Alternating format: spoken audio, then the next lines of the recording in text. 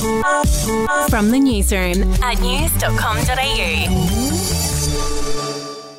Hi there, I'm Andrew Bucklow. And I'm Georgina Nowak. And this is the weekend edition of From the Newsroom. And in today's episode, we'll be taking a quick look back at some of the most clicked on stories from news.com.au this year. G, kick things off for us. Yeah, Bucky, our most read story was from June 22. That's when the US Coast Guard announced that it had found the wreckage of that small submersible that went missing during a trip to the ocean floor to see the Titanic.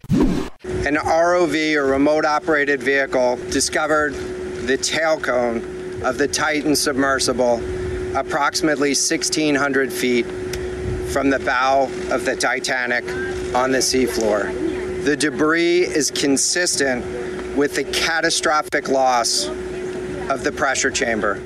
Sadly, all 5 people on board were killed. Yeah, in a similar vein, another big story this year was the tragic death of a 35-year-old Brisbane man who fell overboard from a cruise ship in the Pacific. It happened back in April. Now, the US Coast Guard scoured the ocean for days before the search was eventually called off. A passenger who was on board the ship at the time spoke to 2GB the morning after the man disappeared. I'm sure that this has impacted the mood of everyone on board who was there to enjoy a holiday. Oh, it absolutely has. The whole complete ship has changed. So sad. Yeah, it is. And there's people, sitting, having breakfast, crying. It's just very, very sad.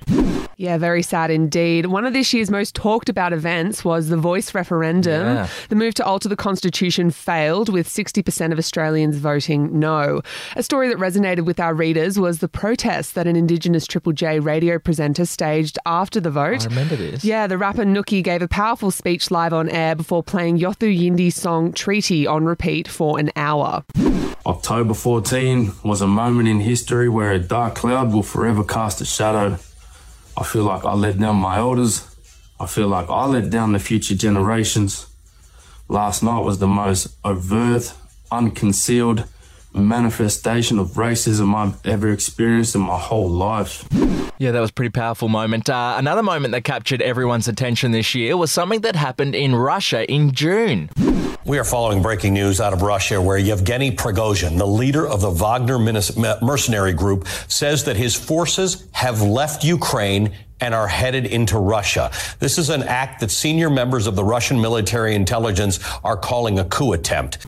Now, Prigozhin called off the coup just a day later, and then exactly 2 months after the rebellion, the Wagner boss was killed when his plane exploded mid-flight. Yeah, I remember that. We'll be back in a moment. To another story that proved incredibly popular on news.com.au this year was a look at the spending habits of a lottery winner from Europe. In 2011, Colin Weir and his wife won a $277 million jackpot, and rather than remain anonymous, they wanted everyone to know about their good fortune.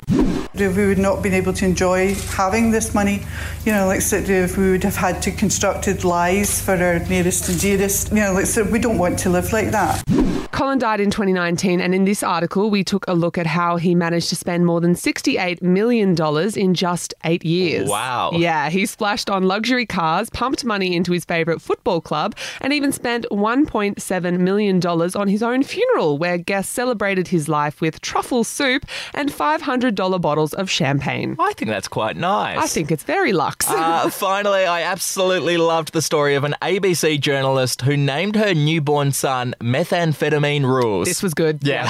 So she pulled this stunt for a TV show and thought the name would get rejected by the New South Wales Registry of Birth, Deaths and Marriages, but somehow the name got approved. The journalist Kirsten Drysdale has since changed her son's name, but not everyone found the saga amusing. Have a listen to her copping a grilling on Channel 9.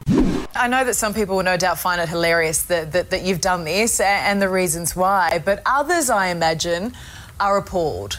Yeah, well, that's okay. There's no lasting harm done. We checked what the risks were before we did it, and we've shown that there probably needs to be some tightening up on the processes to make sure that when people fill out these forms, that they are actually checked properly.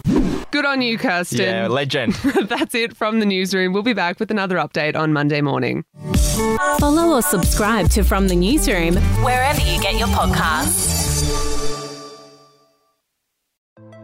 Hey, I'm Felicity Harley and I host Healthyish, where we chat to experts, influencers and people in the know from around the globe to arm you with the knowledge to make healthier decisions for your mind, body and soul. I think if we're going to be focusing on health, like sleep is probably the biggest component of that. I think sleep is the cornerstone. Like choose the harder option, because I've never woken up and gone, I regret that run that I went at 4 a.m. I've never done that. Search for Healthyish and Extra Healthyish wherever you get your podcasts.